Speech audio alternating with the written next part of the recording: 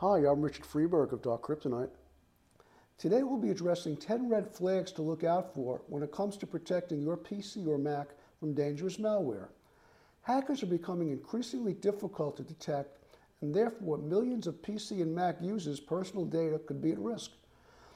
This results from many of us are keeping more of our important personal information online. In fact, there were 2.8 billion malware attacks in the first half of 2022 alone. As malware becomes increasingly difficult to detect, it may be difficult to determine whether your device has been compromised. Here are 10 red flags to look out for when it comes to protecting your PC or Mac from dangerous malware. 1. Your webcam is recording without your authorization. 2. Your computer is slowed down. 3. Your task manager is disabled. 4. Your browser often gets redirected. 5. Your computer heats up frequently. 6. You have strange browser activity. 7. You receive a ransomware attack message. 8. You've been logged out of websites you automatically log into. 9. You have weird programs installed on your computer.